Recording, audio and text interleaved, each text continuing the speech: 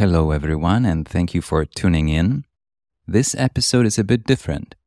As you might have noticed, now and then I share interviews that I give on other podcasts with full credit to the hosts and with their permission. This is an interview I gave in late August 2023. The host is Hraday Jhala, a 15-year-old investing enthusiast based in Singapore. I had a rare opportunity to read an early copy of his book, The Worldly Wisdom. Please keep an eye out for it when it comes out. I find it very inspiring to see someone at such a young age who not only enjoys studying investing, but also wrote a really good book about everything he has learned so far. I recently wrote an essay called A Letter to a Younger Self, where I share what I would tell my younger self. You can look it up on Substack. Talking to Hraday felt a lot like talking to a younger me. It's a longer interview. Save it, listen over time, or in one sitting, as you like it. It's a really special conversation, as you're about to hear. I share some stories you might have heard elsewhere in the podcast, but many are new and different, especially around discovering the stock market as a teenager. I share my experience being a podcast host as well. I also talk about some of the lessons I learned from a number of guests on my podcasts, including Lucas Miller and Daniel Crosby, on the topic of how brain works, how our biases can get us in trouble investing. I discuss my self-imposed selective ignorance in the way I collect information and filter a lot out. I share with Hraday the importance of the right work environment for an investor. We talk about early investing mistakes and dangers of bankruptcies. I share my crisis investing pandemic-era experience, which I write about in my recent book, Crisis Investing. We have a lively conversation about envy. I also bring up Guy Spier, William Green, and other guests from my podcast. I mention the importance of spending your time and attention well. I explain how I think our childhood and upbringing might have a big bearing on how we think of money and investing. I share some examples from my podcast, Talking Billions. We talk about the variety of market participants and a variety of stocks available to buy. We also chat about Berkshire Hathaway, Buffett, Omaha. I explain the difference between getting rich and staying rich. In the notes to this episode, you'll see some links that will help you learn more about Hraday Jhala and about his book and writing and his podcast as well. Please enjoy this special episode. Hello, everybody. Today, I'm here with our guest, Bogumil Baranowski, founding partner of Stikard Associates and the author of 3 best-selling books, Crisis Investing, Money, Life, Family, and Outsmarting the Crowd. He also runs the podcast Talking Billions, where he interviews many wonderful guests in this value investing field, and do check that out too. So, without further ado, let's head right into the discussion. Well, hello. Thank you for having me. I was really looking forward to this conversation. And yeah, I'm excited to be here today with you. Yeah. So just to start, I would like to ask you about your childhood, how you grew up, especially because you grew up on the Eastern Bloc of post-World War II Europe, so the wrong side of the Iron Curtain, as you've mentioned before. Yep. And in Poland, and then you went bargain hunting with your grandmother, which eventually led you to Buffett, who's known as the Woodstock of capitalism and capitalists, and Graham, and then buying good businesses during times when no one believes in them. So how did your childhood bring you there? Now, it's a wonderful and big question. So I was born in Poland, and then I went to schools around Europe. And I picked up a book, One Up on Wall Street by Peter Lynch, which is a book that I know that you like a lot. So I'm curious about what you thought of the book. But I was curious about history. I was curious about numbers. And I was studying economics and finance, but I couldn't really put it all together. I wasn't sure where it will lead me.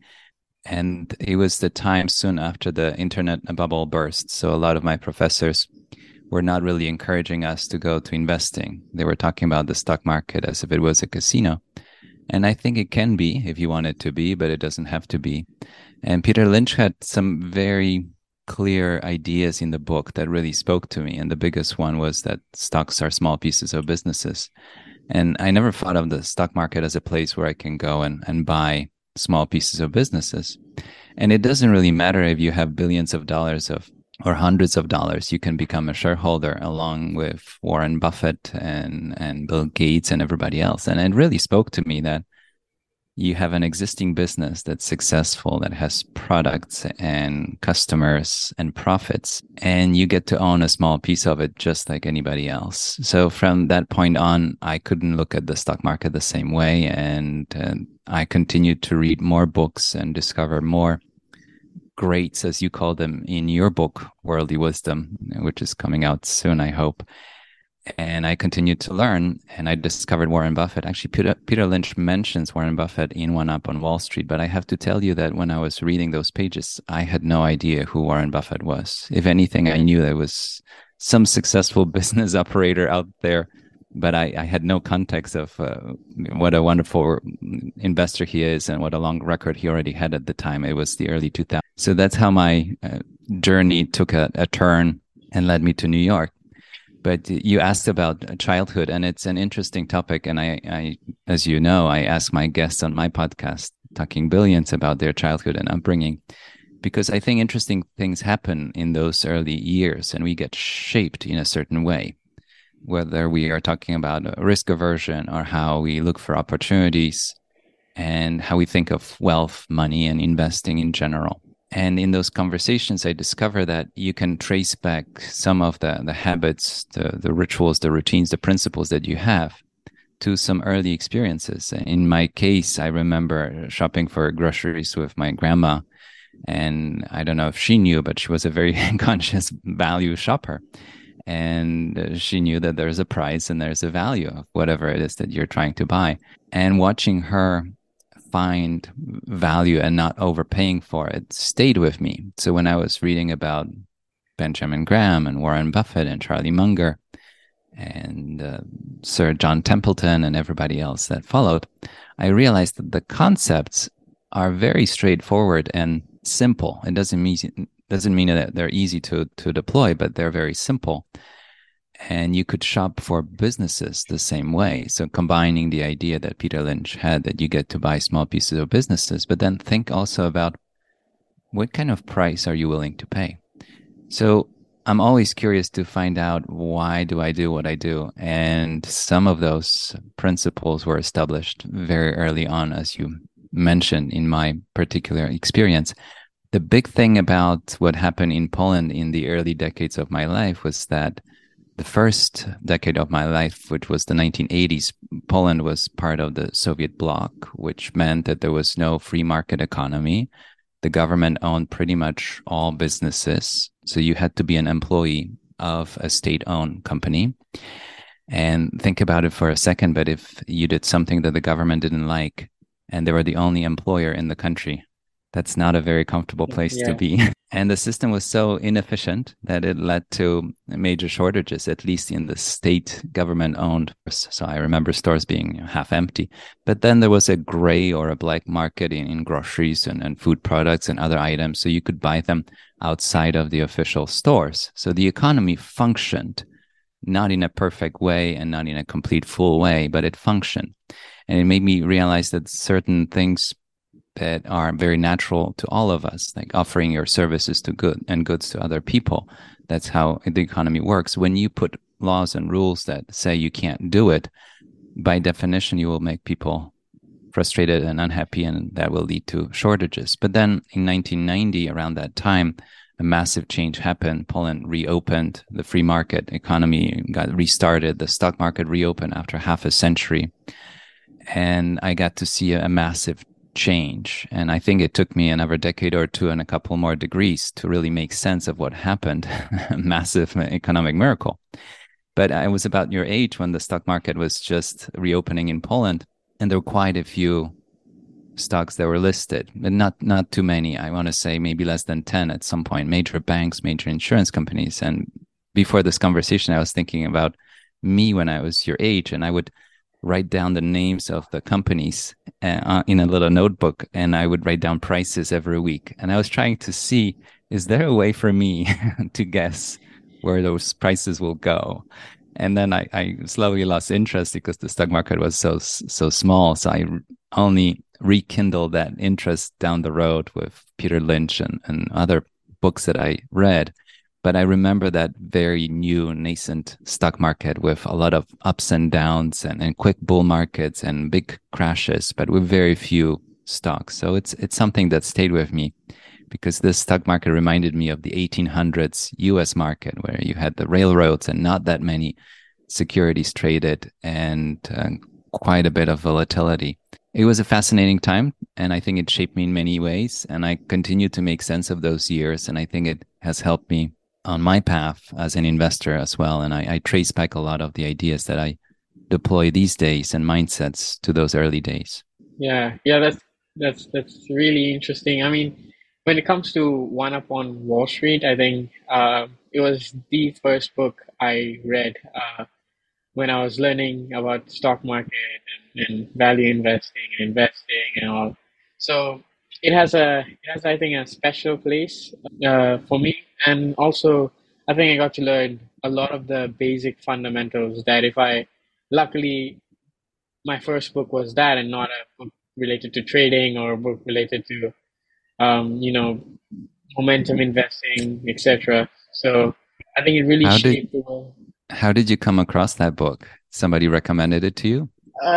It was actually the only book in our house that was investing related. So yeah, so my dad actually bought it when he was younger for himself to read, but he ended up leaving it. I think after he read half of the book because he realized that maybe it value investing is not his cup of tea, and but he then asked me to read it, and I think and told me that it's a good book if I want to start out.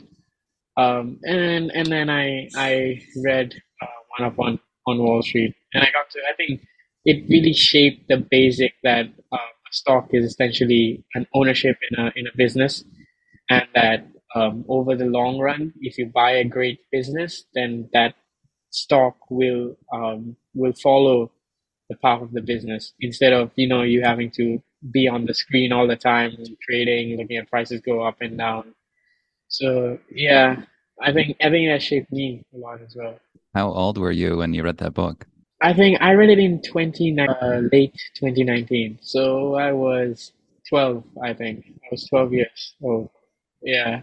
But I think it's I a pretty reread that. I think it's a pretty easy book to read for a beginner because Peter Lynch doesn't Mhm. doesn't overcomplicate it. He just talks about his life's experiences, his examples of dealing businesses. So that made it simpler. To me, also the big message from the book is that we all can do it. I gave a TEDx talk a few years ago about a great investor in you, and I quote Peter Lynch among others.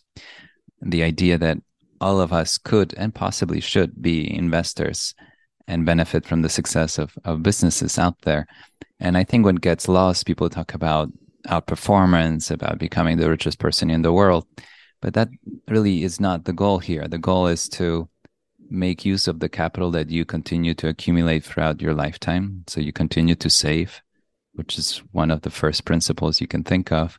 And then if that money is deployed in a productive way by businesses you get to invest in through the stock market over the long run, that amount will continue to grow and possibly help you in life or give you options or offer you certain freedoms that you wouldn't have had you not had that kind of. And I think the beauty of investing over a lifetime is that you can continue to learn and the mistakes are relatively small. We manage money for families. So we are in a slightly different position. And I talk about a lifetime of contributions and a lifetime of distributions in some of my articles. And the kind of investing that you and I are talking about right now, where you put a little bit of money over time, over 10, 20, 30, 40 years, each individual contribution, you don't have to be so focused on if it's a bull market or a bear market. It will all even out over time. And if you want to make it in a very passive way, you can invest in a broadly diversified index and participate in the success of the global economy or the US economy or whichever economy you feel closely associated with. And then over time, there are some huge benefits to being a lifelong investor. Now, then the lifetime of distributions is a position that we're put in where there was a moment of, I would call it sudden wealth, whether inherited or through a big pay through work in a big tech company or a successful sale of a business. And you start with a large capital up front, and you immediately have to know how to deploy it without taking certain risks and focusing on certain opportunities that make sense.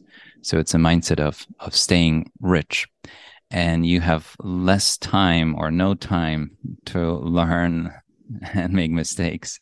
And that's where we come in, and that's where we can help with the experience we've had managing family fortunes over decades. But it's a slightly different and much more demanding position to be in, because you don't have decades of small contributions to learn with. Just a food for thought when people think of contributions and distributions and a lifetime of building wealth or keeping and growing the wealth that you already have. Yeah, I think the greatest the only rule about value investing is to not lose money, as I think, Mm. and I think our entire aim is to not buy bad businesses. And over time, I think that does, I think, wonders. When you think about, how money can also compound. It's not linear. Mm. It will increase, time increase. So It's go ahead, but I was going to add that it's a very powerful idea that the capital that we manage is the capital that our clients don't immediately need, which allows us to invest for the long run. But it's also the capital they can't afford to lose. And what you mentioned, rule number one, not to lose money, I think it's a very powerful idea. And a lot of people go into investing with the focus on how much can I make. But I think it's very helpful to think for a second, what would happen if you lost what you're putting at risk right now? And what would be the consequences? Just so that you have the right, not even risk aversion, but more of a risk awareness. What if I lost it? yeah, and I think it's not about the volatility or the just the Mm-hmm. movement of the stock going up and down rapidly. Rather, I think the idea of risk should always be the idea of losing capital, or losing money. That's important, because if you one bad investment can, I think, ruin the entire sort of nature of compounding, if you really deployed a large amount of capital. So I think we do have to be careful in that sense to, I think, conserve capital. I think the entire aim is to conserve it and to grow it so that you can um, you know fight with the fact that there is always inflation going on, um, bad economic conditions. I agree. So my second question is, since you run your own podcast, and I think you've interviewed, I think lots and lots of guests, and a lot of them have really, really interesting backgrounds. They have really, really interesting stories, answers.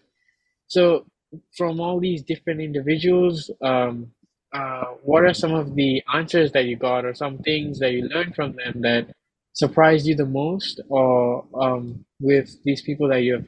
No, it's a fantastic question. So the idea for a podcast, I write articles, as you know, and I wrote books, and it's one way of, for me, collecting my own thoughts and organizing them, and then also remembering what I thought at a given point in time, especially in terms of articles. So the Crisis Investing book that you mentioned is a collection of essays that I wrote throughout the COVID pandemic.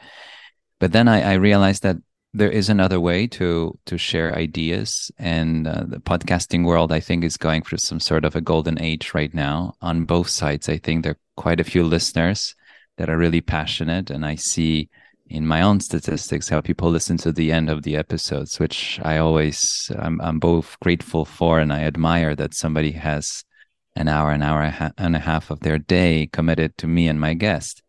So I thank everybody for that.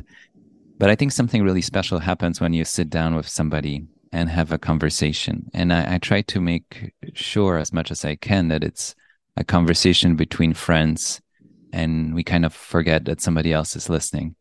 And I think it creates this very intimate moment where for an hour you have somebody's full attention. And these are authors and successful investors and people that I know or the people that I knew of. And I had a chance to meet them in person. Quite a few people that have been on the podcast, out of almost 50 right now, I met in person. And it's really fun to have them for an hour and go so deep and get to know them from a different perspective. Some of them I followed their newsletter for years, or I read all the books they published, but actually to sit down and say, what did you think when you said that? And go a little bit deeper. But your question is, what are the big takeaways?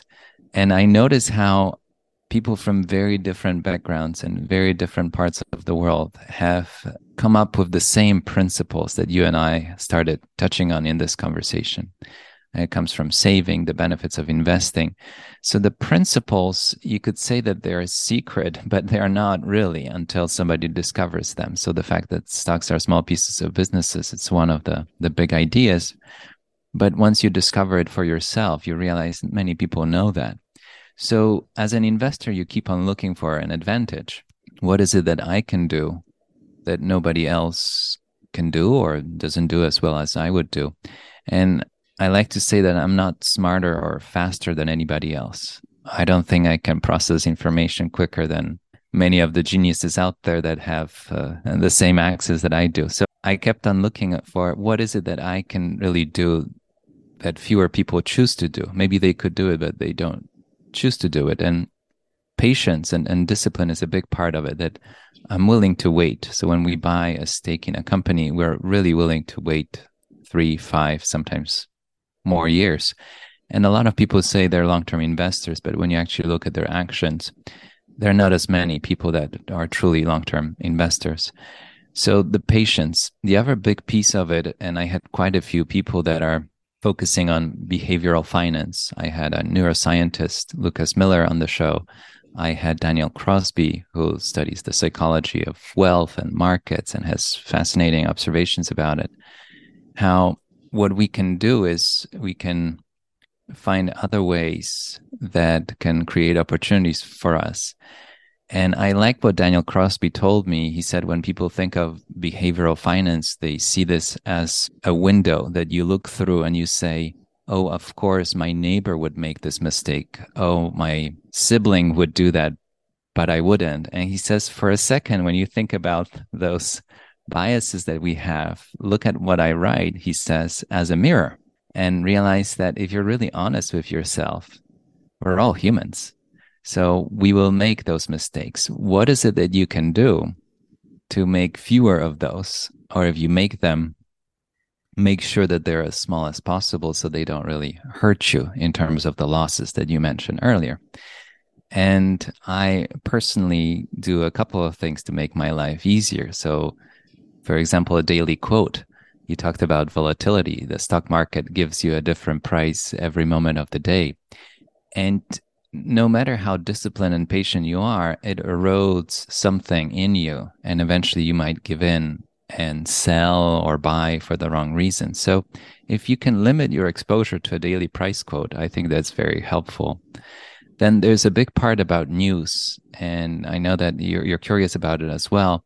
Everybody writes these days, and everybody has an opinion out there online these days. There's an unlimited amount of not really data. Sometimes it's just noise. So you have to filter out a lot of that because it will also erode any commitment and conviction that you had to any investment idea, because you'll find somebody that doesn't like what you like. So building out those filters helps. But the last building block, the third one, would be the right environment that you create for yourself as an investor. And here I mean anything from a space in your house or in your office, all the way to even choosing a city or part of the world that you operate in. And when you think of Warren Buffett wanted to be in New York, wanted to be close to Ben Graham. He studied with him, but then he wanted to come back to New York to work with Ben Graham, which he did. But look what happened right after, and he was still in his 20s. He ended up going to Omaha, and I know you've been to Omaha. Omaha is a quiet city today. Can you imagine what Omaha was like in the 1950s? Yeah. It's really, really quiet even now. So this was before, obviously, the internet and Well, there were phone lines and information also moved around, but it was a very different pace of life. But I think it helped him quite a bit to get more focused and not distracted by a big city. And look at Sir John Templeton, who moved from New York to the Bahamas. Look at Guy Spear, that I think you met as well, who moved from New York to Zurich, which is also a fairly quiet town, very organized, very structured. So I think being honest with yourself and realizing what kind of environment, all the way from your desk to where you choose to live and operate, how that influences you and creates a better environment for you to prosper over the long run. I spent most of my adult life in New York, and it's a wonderful city. I love New York, and I would go to lunches, events, and meetings, and I think I learned a lot through that experience. But I also realized that there's a moment where it's easy to get lost and not know what you yourself independently really think and what's your opinion about something, because you get to hear so many opinions. I wrote a piece that I called Selective Ignorance, and I gave a talk in Zurich this summer, and it was one of the points I raised, and it really resonated with people much more than I expected. And it's the idea of choosing to completely ignore big parts of the market and big parts of the news world that don't serve you. And I share a story how when Bitcoin was having a hard time, and Sam Friedman Bankman, whichever way, I forget his name, SBF, SFB. Anyways, people were texting me with FTC and SBF shortcuts and telling me, "Are you watching this?" And I didn't know what FTC was and who Sam was. I was completely ignorant when it came to the crypto and Bitcoin world. And I'm curious about the blockchain technology behind it, but I feel like we got kind of lost interest in it and we got so obsessed with the currency. But anyways, at that point, I chose not to pay attention to that part of the world at all, to the point that I didn't know the names or the tickers or the names of the companies. And when people mentioned those names to me, I had no idea what they're talking about. So I got to the point where I choose not to pay attention to certain things because I feel like there's only that much mental and brain capacity available to us, and we have to choose how we use it. I had a neuroscientist from UC Berkeley on the show, Lucas Miller, and I highly recommend his episode. He's a really thoughtful guy. I actually met him in Switzerland, and he told me something that really spoke to me, that our brains obviously are not wired for the world we live in, but also our brains are built for survival. So they continuously scan the environment around us. And when I say the environment, I don't just mean physical, but your phone is a window to a much bigger environment, right? You would never know before that there was a fire on the other side of the planet. Now you do within seconds, and there are pictures and videos. It's very stimulating and sometimes very disturbing as well. So the way I interpret what Lucas told me is that you have that battery of mental power and your brain is ready to be poked. People passing behind you when you're sitting in a cubicle in an office environment, which you haven't experienced yet, and maybe you don't have to be in a cubicle in your lifetime, you can work remotely. But if you do and you have somebody walking past you and you think, I don't care, it doesn't matter, your brain acknowledges that somebody was walking behind you, and your train of thought gets disturbed in that moment, and you can't continue working with the same capacity that you had a moment before. He also talks about the presence of a phone next to you. If you have a phone even face down next to you, and they do tests and research, they show that you're not running at 100% of your abilities. So if you can use all those little, but not so little tricks and advice and insights, you can realize, how can I use my brain to its best ability and be kind to your own brain and your body so that it serves you well on your investor or whatever path you choose to have, because quite a few of us will continue to use our brains in our careers. So all kinds of lessons and observations. But what I'm learning is, one thing is to know the principles, and I'm sure you're discovering, writing your book, Worldly Wisdom, that one thing is to know the principles, and the second thing is to make them part of you, make them part of your mindset, your philosophy. And that's the second part is the hardest, and especially it's hard in moments of distress. We're all disciplined value investors until March of 2020 happens and the market loses 30% in a couple of weeks. then fewer of us are as disciplined as we promise to be. That's very, very true actually. Because the way I started out with at least in the analyzing businesses and look at, I think I had a blog. And over there it was like market crashed, and then right after the COVID crash, I think there were so many SPACs, so many IPOs that were happening, and I was just like thinking every one of this is good, but it's not good companies. A lot of them are really, really bad companies, and I think we mistaken them because at those points in time, it's all about the greed. It's all about the fact that everyone's making easy money. Let me jump on as well, and just enjoy the ride. But I think uh, it's I think as I wrote in my book, or as Buffett also said, it's when you're doing these kind of things, you're being like Cinderella, but you're playing in an era now where the clocks don't have any hands, so you don't know at all when it's gonna end, when it's gonna hit noon Mm-hmm. before the party ends. Yeah, so I think that Have you just really resonates with me as well. have you lost money on your very first stock investment? So actually, I made on my first few investments, I made lots of money because after the crash, we were recovering. So it wasn't good businesses. It was just easy sort of money. But then after that, when I continued doing that, I think I lost all of the gains that I made previously, Mm-hmm. uh, because they were really bad companies. And then luckily I sold after I lost. I broke even. But if you look at them now, I think a lot of them are horrible. They're drowning in debt. And I feel really, in a way, uh, humbled and also stupid for jumping in on these companies when they were so bad, and quantitatively.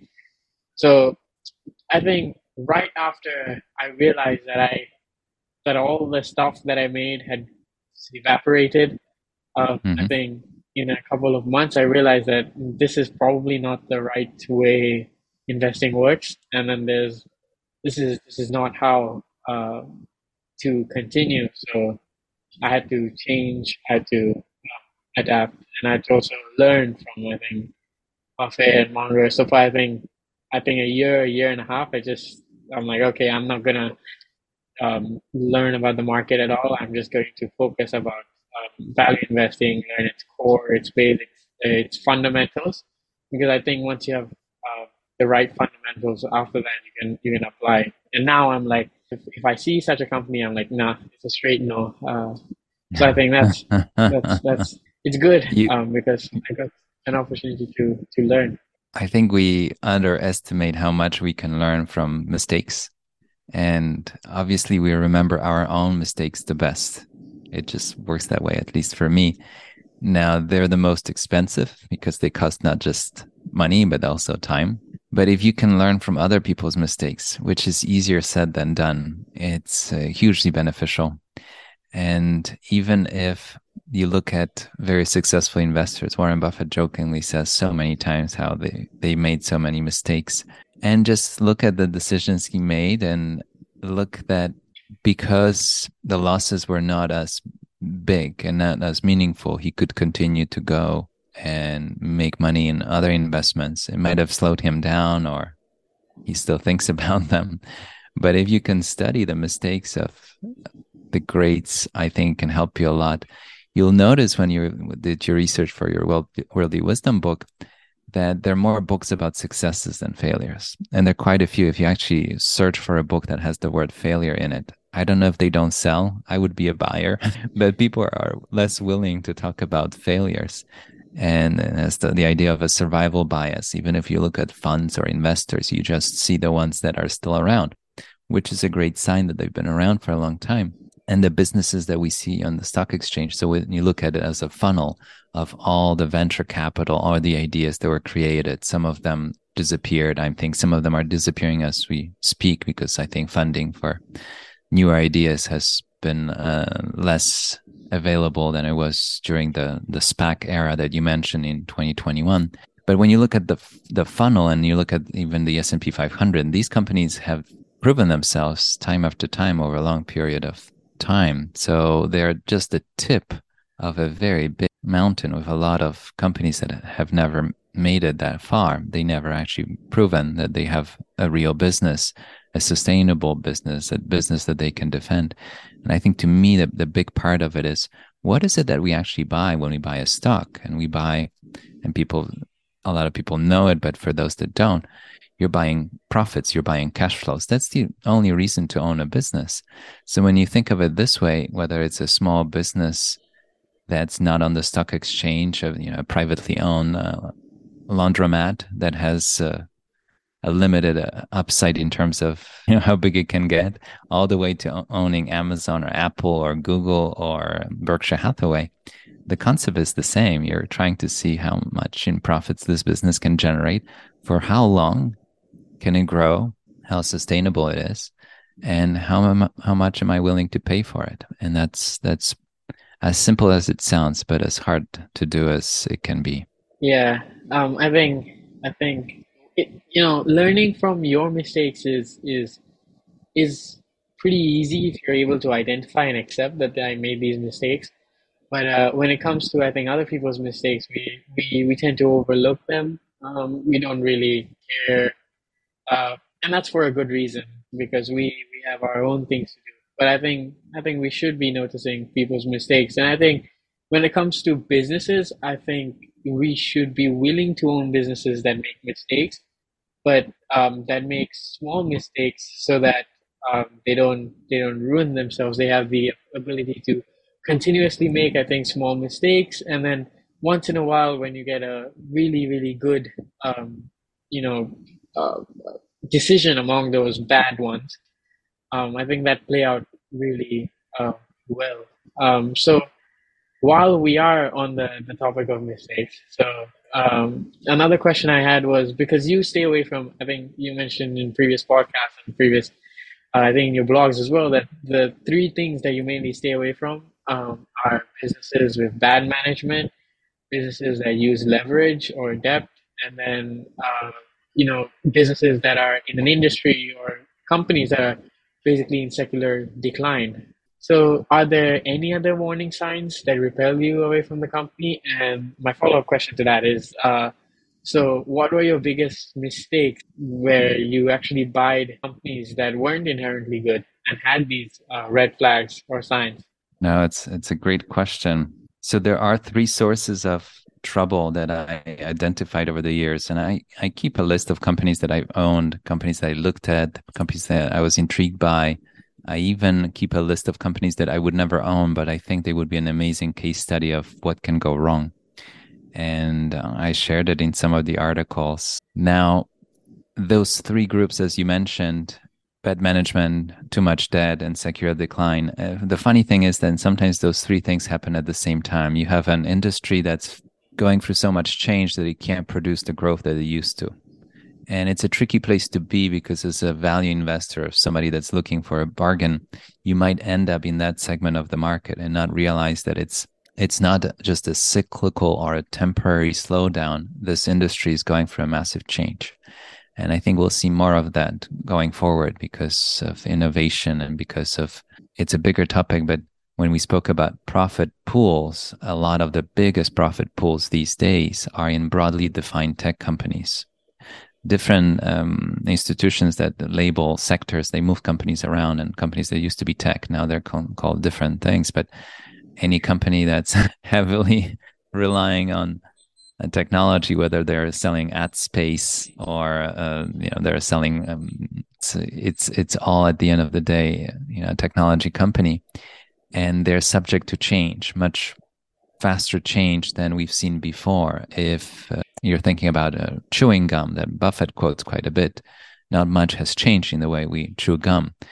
He's right, but even in that part of the market, people are chewing less gum. And I think in some places, and I believe Singapore is one of those places, there are some big fines if you leave the chewing gum where it doesn't belong. Am I right? It's actually banned here now, so you can't chew gum. Uh, There you go. yeah, Yeah. It's even you have the government tell you you can't chew gum. But anyways, it's fascinating how the businesses are subject to change. So it's a spot that I try to avoid. You mentioned companies with a lot of debt.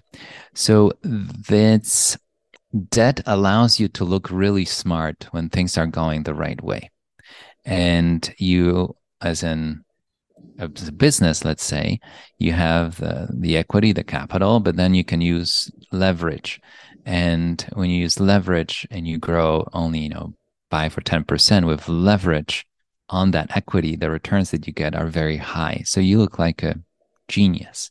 But you also have to remember that leverage works both ways, and your dip in profits is not going to be just the 5%, but it could be 50% because of the leverage that you use.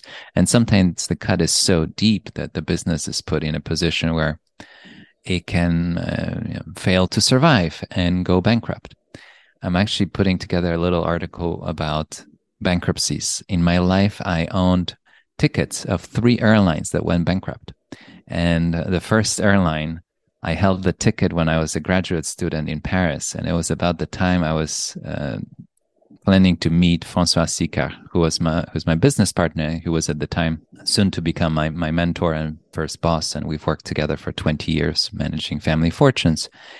And the airline went bust, and I lost my ticket as a student. And my student budget was not so big, so I really felt the loss. It made me think a lot about how do companies go bankrupt, right? If you have a company with no debt, with nice margins, profits, with a loyal customer base, and fairly honest management that tells you how things are, this company will not go bankrupt. A company that will go bankrupt is a company that borrowed too much money and eventually uses the bankruptcy laws to liquidate its operations or find another way to continue to operate by negotiating with the debt holders and so on. Not getting too technical about it, but basically debt can get you in trouble in the sense that you as a shareholder could end up with something that's worth zero. And I have this philosophy that you might have seen in my articles and the books, that I have a no zero policy. I don't want to buy anything that could be a potential zero. And it's just a certain mindset that I have. It takes me away from big parts of the market, including companies with a lot of debt. Now, the management, I think it's one of the hardest things to evaluate. And I like to listen to earnings calls, read transcripts, read annual reports, and just see how are you speaking to me as a shareholder, but also as a customer, and how are you treating everybody? And I was in meetings where the numbers looked great. I couldn't find anything wrong. And I would walk out from the meeting, and on a human level, we were talking about behavior, but on a human, psychological, emotional level, I felt very uncomfortable with the people that I just met. And I'm all about numbers, and I see the scientific and technical side to investing, but there are moments where your intuition kicks in, and it's something that's harder to pinpoint and quantify. And you might even come across that kind of experience when you're listening to somebody, and you can tell that there's something not unauthentic about them, and you can't tell what it is. But the beauty of investing is that you can walk away and choose not to buy just because you personally don't feel comfortable being a part of this business operation as a shareholder. And I think it's something that maybe comes with time. Maybe people have a gift and can tell, but you can realize that these are just not the people you want to be in business with. And that particular company a few years down the road had restated accounting issues. The CEO was fired. So at the moment, I couldn't tell what's going on, but over time, other people eventually resurfaced issues with this particular business. But that's something to think about. The bigger question that you're asking, I would call it, what is it that I avoid? And I avoid anything that doesn't make sense to me. So when you think about what you're looking for, and if you're looking for, as I am, for the profit streams and profit pools out there, whichever image speaks more to you, then anything that has no profit, like a cryptocurrency, is not something I'm interested in. So these are parts of the market that I completely avoid it. The way SPACs were offered, SPAC is not a new invention, but the way they were used in 2021 to raise money and then to chase investments, to overpay for them, and then so on. And anything that becomes an overheated and too exciting part of the market, I completely avoid. Now you have a lot of businesses that have failed economics, unit economics. So you have a business where somebody loses money on every square foot they rent or every used car they sell. Now, there is a difference between being a younger company that's still growing and that's still developing its business model, as you know very well, and a company that's been around for a while and still fails to deliver positive unit economics. So if they're losing money on every unit they sell, it's as if you're giving away $100 bills for $50. How fast can you grow giving away $100 bill for $50, running around Singapore, tomorrow morning? Unlimited amount of money, right? So if you're getting bigger and losing even more money, eventually your shareholders will say enough. And that happened to many companies in the last few years where the market basically told them your business model doesn't work and you've been trying and it doesn't work. And the stock market might be very forgiving for a brief period of time, especially when there's a lot of euphoria and enthusiasm, but eventually the market says, this is not a real business and we will not continue participating in it. So I think of it as having the freedom to avoid big parts of the market that don't make sense to me. And I like to think of quality of sleep. If I was to hold something and I wouldn't be able to sleep well holding it, it's an immediate no for me. Now, when you're managing money for other people, you have to take into account, and I think it takes an unlimited empathy to take into account other people's emotions. So you might be a very well-versed investor and an analyst with all the understanding of the business, but for whatever reason, your clients don't feel comfortable with you holding that particular investment. That's something that's worth taking into account. Because at the end of the day, they entrusted you their lifetime of savings, their inheritance, money that they received through some wealth event of a sale of a business. And you have to take that into account. And if they don't sleep well, there's no point in holding on to that investment. Yeah, that's very true. I think, of course, I don't have any experience, but from what I've read, I feel like when you're managing other people's money, it gets I think you try to be more aware about the sleeping well part because you do realize this is not just me anymore. Because if I make a mistake now, a lot of people are going to get affected. And from just that perspective, I think you feel more.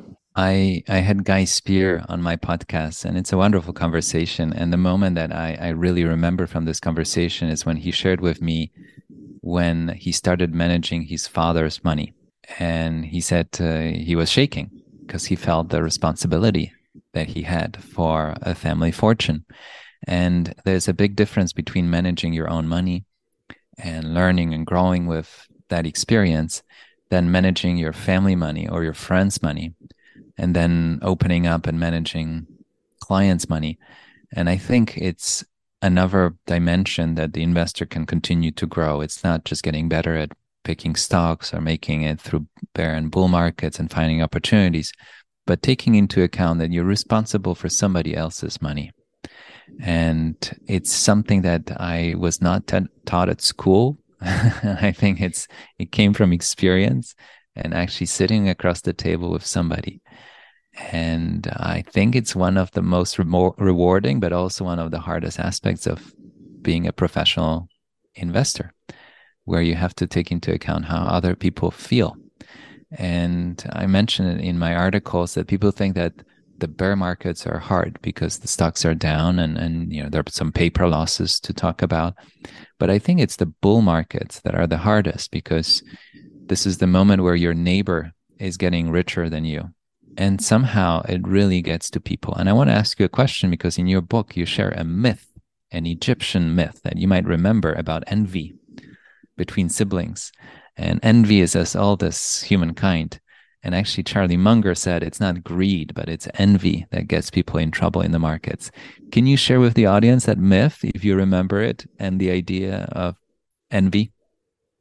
Yeah, so I think the myth is that there is Osiris and Set. They are two Egyptian gods. They are, I think, siblings in Egyptian mythology. And then gets, I think, a really beautiful wife, and he marries her, and then the two of them live happily. But Seth, seeing this, gets really unhappy because he didn't have a happy life, but his brother did. So with that, he kills his own brother out of the envy that um, I didn't have what he has, and that I want the same thing, and I want to be better than my brother. And this eventually leads to, I think, him also getting even more miserable Hmm. because also says is her wife uh,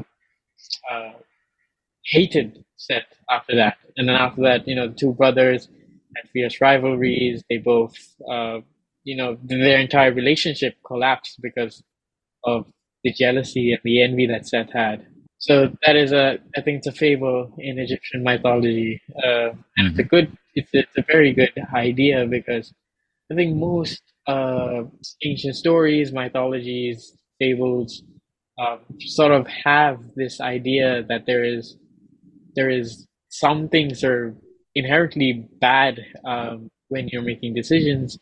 For example, envy. So this is, I think, the mythology, if I remember correctly, the story. Yeah, No, it's a wonderful story, and it reminds us that envy is just part of the human experience, and in the markets, well, in life in general, I think envy can get you in trouble, but definitely in moments of great excitement in the market where you see other people get richer faster than you, that's yeah, something that gets you in trouble. and I think so. The fact that we've evolved to, I think, cater to other people's emotions and to be like other people, especially when they're doing good. So if you were in your caveman times and you didn't listen to when everybody else was doing something, then you would not be well off. You probably wouldn't even exist. So so we're wired in a way to follow, I think, the crowd, to follow the herd, and to also, when someone does something better than you, you have that, and I think Hmm? that's where a lot of problems also arise in the world, not just investing. It's very true. Yeah. So I think so in your book, outsmarting the crowd, uh, Yes. you did talk about this herding and social proof, and how this mindset really affects us when we're making decisions as individuals, and I think as a collective society as well. But Hmm. so how can we as investors realize that we have this um, bias in our minds and it's influencing our decisions? So what are the questions that we could ask to, prevent such a such a thing from actually being in our mental state or mind? So, as you mentioned, on an evolutionary level, there's safety in being part of a larger group because for most of our history as a species, we've lived in large groups. And it was helpful to follow what the group wanted. You didn't want to be excluded from the tribe. And in some cases, your survival was at stake if you were excluded from the tribe. So if everybody was saying that Bitcoin is a good idea and you're the only one that says Bitcoin is a bad idea, do you think you'll be invited to dinner when the next hunt happens? But William Green, in his book Richer, Wiser, Happier, writes about one of many things that great investors have in common is that willingness to be alone or to be lonely. And he mentions some quotes of Chris Davis, who is one of the successful investors, how among value investors, you don't find too many people that like team sports. There are people that play tennis or golf or they swim or they bicycle, but not many people that participate in basketball or football or soccer. And I think it's a certain mindset that those investors feel very comfortable being alone. And what I mentioned earlier is creating a certain environment where you give yourself a chance to hear what would you think if nobody else told you what to think. And these days, when you open your phone, I have all the notifications off and I don't see the daily headlines. When I choose to, I'll check them, but I don't have them pushed to me. But in 5 minutes, you have so many opinions from other people. It's a recession. It's not a recession. Interest rates will go up. No, they will go down. Inflation is heating up. No, it's over. So you hear so many different voices and they start to cancel each other out. And the beauty of the crowd is that if you have large enough of a group, and there are studies that I mentioned in the book about, weighing a bull, and you ask everybody in the square in a town. I mean, imagine Middle Ages in Europe, and there's a big bull on the stage, and they ask everybody write down how much that bull weighs, and they've done studies since that if you have a large, diversified, independent thinking group of individuals that are not just influenced by what the person next to them is thinking, right? It's very important that they have their own opinion. You could end up with a fairly accurate estimate of how many pieces of candy are in the jar or how much does the bull weigh. So there is a certain wisdom to what the crowd can conclude from the information they collected, that you have to have them all with an individual opinion. I had Daniel Crosby, who is a psychologist, on my show, and he said how if you have people individually make a decision, the decision is fairly accurate. But if you put them in a group where they start to communicate and get influenced by each other, so it's a group thing that I talk about in my book, Outsmarting the Crowd and Money, Life, Family as well, then it's an opinion of a group, and you want to stay part of that tribe, you end up going with most of the people. And that decision that's influenced by a smaller group and everybody starts to think alike might not be as accurate. And that's what happens in the markets where you have the madness of the crowd. And there are books written about it. It's not a new phenomenon. But the stock market is this small, big lab where you can have people vote with their money. And if everybody wants to buy Tesla, or everybody wants to buy NVIDIA or whatever it is at a given point in time, then you can have a very crowded, minded way of looking at things. And obviously, you can push up an individual stock to the levels of madness. There's a story, an anecdote of Sir Isaac Newton, who had many roles, not just a physicist, but he was a treasurer. He actually also invested in the markets, and there was a bubble of his era, the South Sea Company, and he made money initially, left the market, and then came back because he saw his friends get richer than he was. And when you think of somebody like him, who I imagine being a very rational, very scientific, very logical, and very disciplined, something happens when you introduce the market, and something happens when you introduce a daily quote. And a crazy thing happens when you remember that we can be envious of other people getting richer faster than us. People call it greed, but I think Munger is onto something, and you're onto something with the myth and the fable that you shared. That envy can get us in trouble in those moments. So I think the big lesson is benefit from the crowd when it pays to do so. So if you're choosing a restaurant, if you're choosing a book, if a lot of people liked it, it's fairly likely that you might like it. And there are moments when it pays to disagree with the crowd. And that's where you can make a bigger difference in your investing journey, where you buy when others panic. The fear and greed that Buffett talks about, be fearful when others are greedy, be greedy when others are fearful.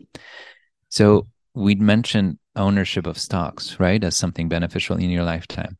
And I think you'll do just fine investing a little bit over a lifetime, but you can do even better if you choose to invest more in moments when others panic. And I'm not talking about just the whole market, but individual stocks go through their own ups and downs. There might be a delayed product launch, a product recall, a management change, missed earnings that bring the stocks down.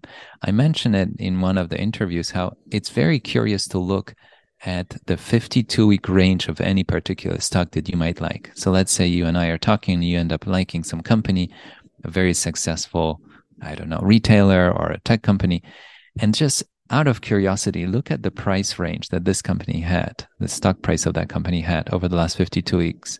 I think a lot of us, I'm always surprised what a wide range it is. And obviously, the last few years have been unusual, but even over a normal period, more normal period of time without a pandemic and so on, you would notice that the same stock could be trading somewhere between $20 and $40.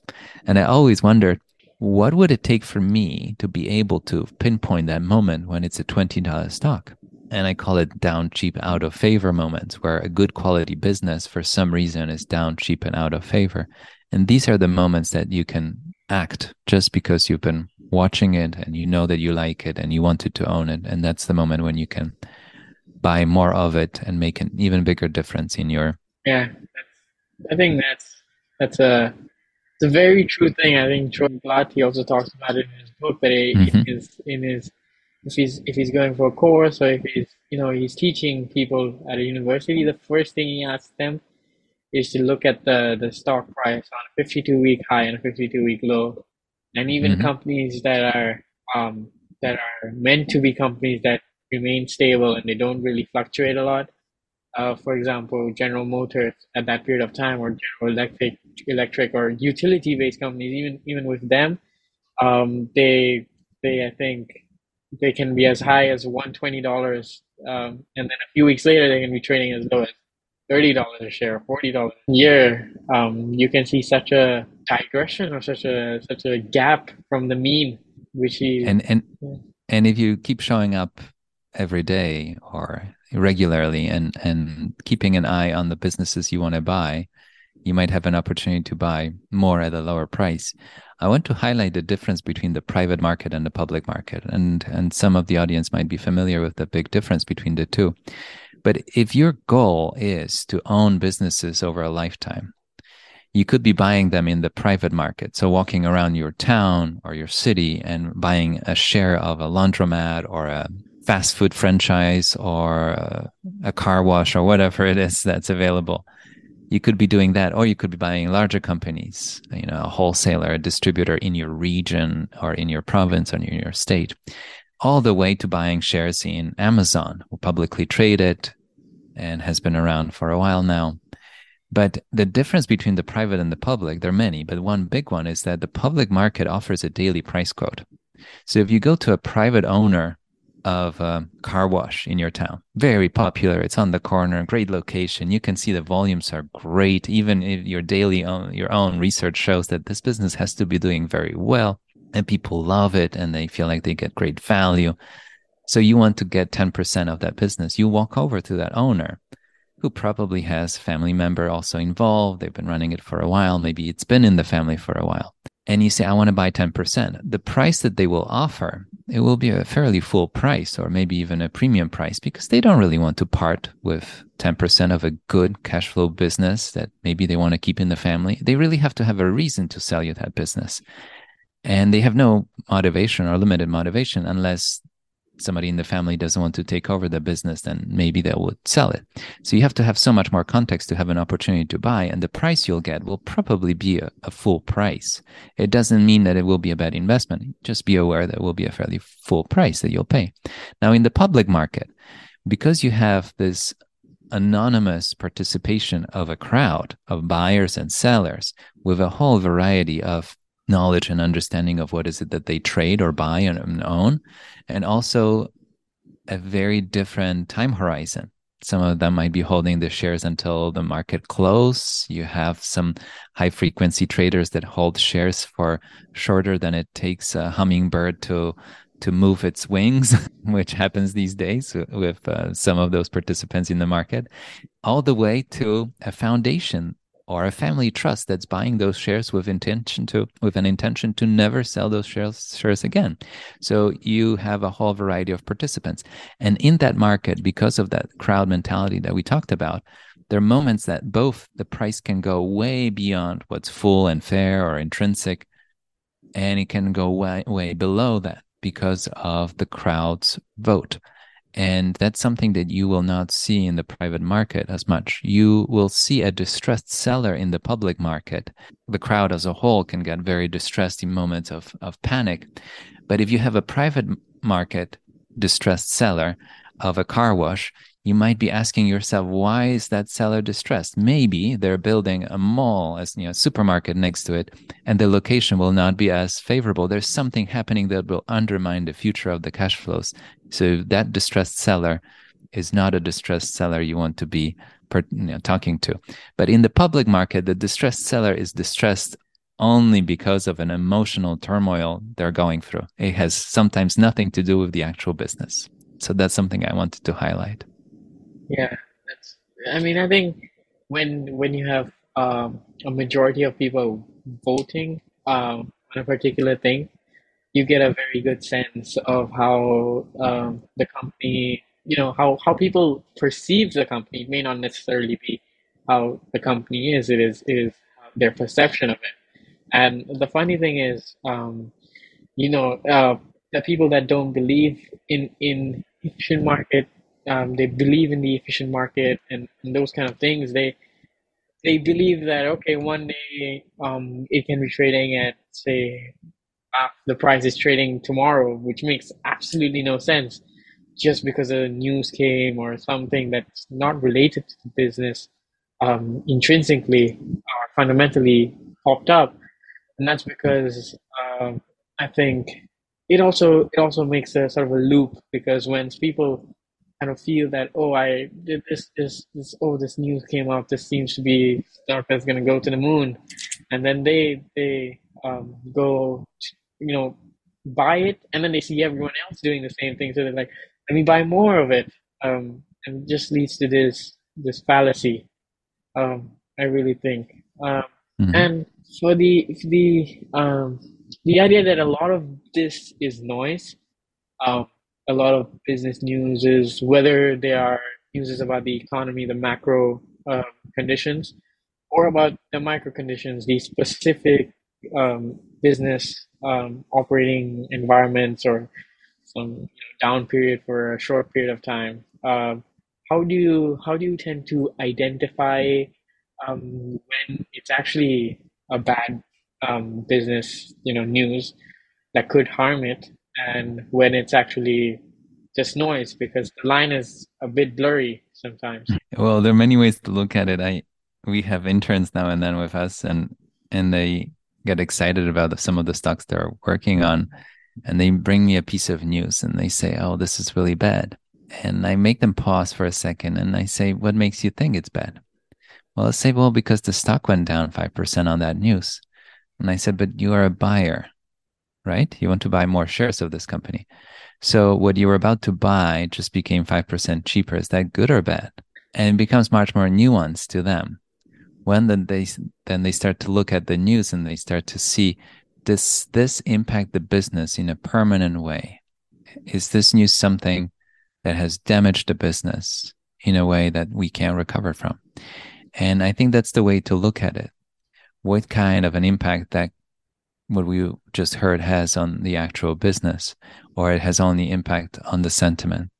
I like to look when you talk about news, and it's and the filter that you have or that I use.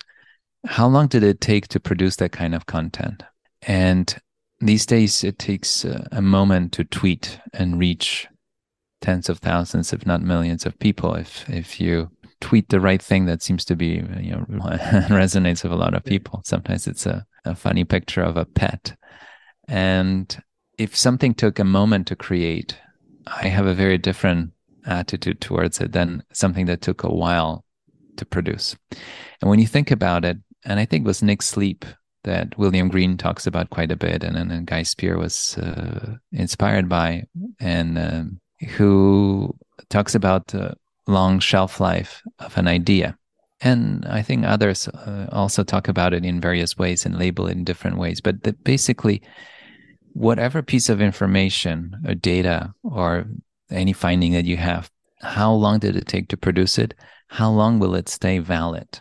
And if I asked you and you told me this is really bad news, and I would say, if we meet in 5 years, do you think you will even remember this headline that you just quoted to me? And it makes you really think about it. And you might say, yes, this is really going to change this business for better or for worse. Or you might say, No, I don't think I'll even remember this conversation. And I think it's a good filter to have. Like, is this something that is relevant for the long run? When you look at not just the media, but a lot of investment meetings, I had Steve Clapham on the show, who is a seasoned hedge fund analyst, and he mentioned how a lot of meetings that he was a part of was spent on a discussion if the interest rates are about to go up or go down. Not just recently, but throughout his multi-decade career. And I told him, Steve, think about it for a second. If you know that so many investors spend so much time talking about something that's so short lived, which he points out himself, then anybody that's not wasting that half an hour, and sometimes even more time on that discussion, what an advantage it is, right? Yeah, Go for a walk, listen to music, or read a book, or do something else in that time.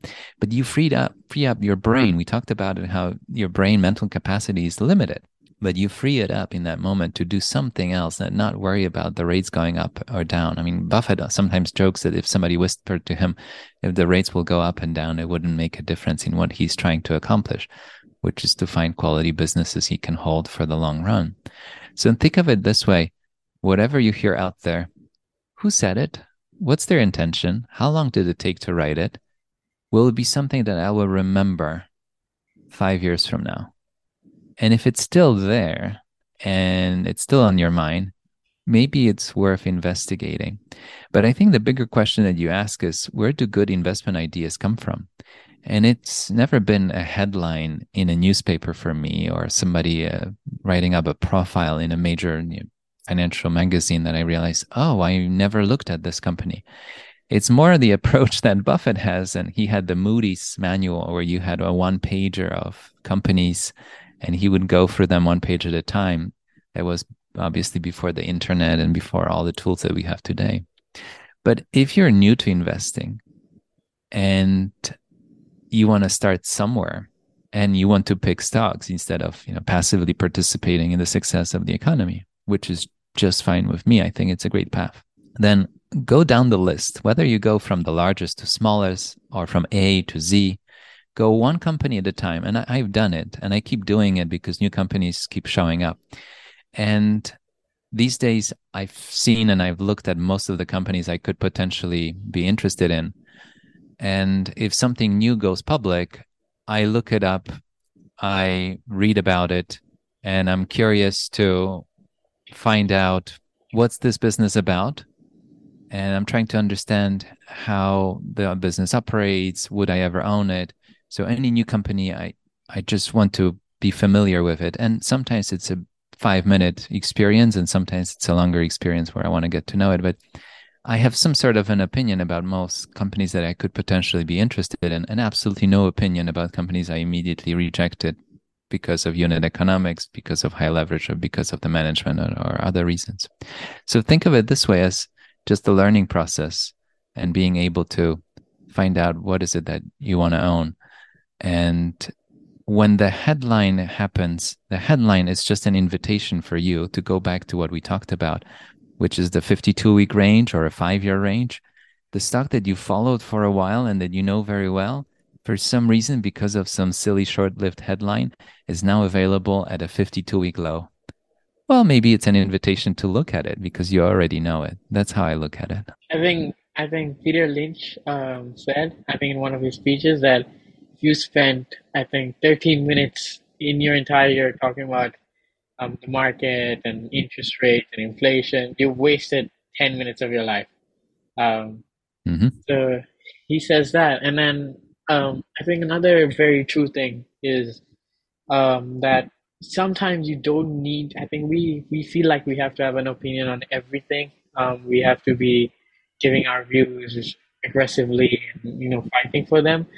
But for some things, I think it's better if you just take the popcorn and watch the story play out instead of Mm-hmm. having to participate in it. Because It's you can, yeah. no, it's very true. And I think we all find, and you talk about the circle of competence. What is the area that you feel that you can have some advantage in? And that circle of competence will change over time. So I imagine that, even Buffett grew and changed his entire investment style through the decades. And I think anybody, you and I, will continue to grow and change. So allow yourself to expand. But being honest with yourself, back to what I mentioned with selective ignorance, the parts of the market and the parts of the news world that you just choose not to participate in. Be kind to your brain, That's how I look at it. Yeah, because it is really mentally daunting as well. So I think Steve Jobs or someone, I think the reason he used to wear the same clothes every day was because he didn't Hmm. want to waste his brain energy on choosing his clothes as well. So Hmm. that's such a small thing when it comes to stocks. It's like a huge thing. We spend so much time on irrelevant stuff that um, when you get focused on the minutes of things, you tend to forget that there's a bigger picture that's available. And I think it's Oh, a big miss. absolutely, absolutely, and I think over time you develop those habits, like Steve Jobs, of wearing the same thing. But in the investment world, maybe never owning a certain sector, for example, that you don't feel comfortable owning. Maybe never investing outside of your own country, or maybe investing everywhere else but your country, right? So you choose your own your own formula and see what really works for you. The beauty of investing is, and I was talking to William Green on my podcast about Guy Spear and Monish Pabrai, and I'm sure you know all of them, but that they're friends and they're close and they talk and they share the same principles. They had lunch with Warren Buffett. They come to Omaha together. I saw both of them in Omaha this year. I think you ran into them as well. And they have a very different way of looking at investments and a very different tolerance for risk.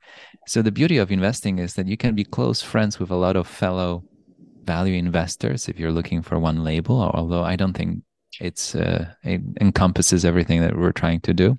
But in that group, you will have people that follow the same principles, but express it in different ways. And looping it back to the childhood experience, we were all shaped in a different way. So what I would tolerate might not be something somebody else tolerates. And what somebody else tolerates, which is possibly, a potential zero in the portfolio and a bankruptcy, and they feel comfortable and they know what they're doing, I don't want to share the experience, right? So you choose your own place in this very wide range of what investing can be to you. Yeah. So in that sense, I think because you did say Peter Lynch has played a huge role in your philosophy. And a large part of it is also, buying good companies, but also structuring your portfolio Mm-hmm. in a manner that's suitable to you. So for you, do you categorize stocks into different groups, as Peter Lynch did, his past, etc., and then balance it according to that, and remain highly diversified like him, or do you tend to, and is that growing on you, the approach of concentration? So it's a great question, and everybody will go about it in a different way. And I think also throughout your career, you might go about it in a different way. So I'm thinking of Warren Buffett in the early days buying Ben Graham style stocks. And Ben Graham actually used to hold a lot of stocks because he didn't know which one will go bust. So it's a very different mindset, all the way to Buffett in the more recent years, sometimes having 30, 50% of his equity portfolio in one or two holdings. I personally, and we as a firm, as Secret Associates, we tend to hold somewhere between 30 to 60 stocks. We're mostly US focused, although we've owned foreign stocks. And in terms of position sizing, it's really interesting because when people say, I like this particular company, I'm always curious, do you like it as a 1% position or as a 10% position, right? It's a different kind of liking or not liking a particular investment. So we try not to have big weights. So the positions can run up to 4 or 5% sometimes, but it's a fairly diversified portfolio.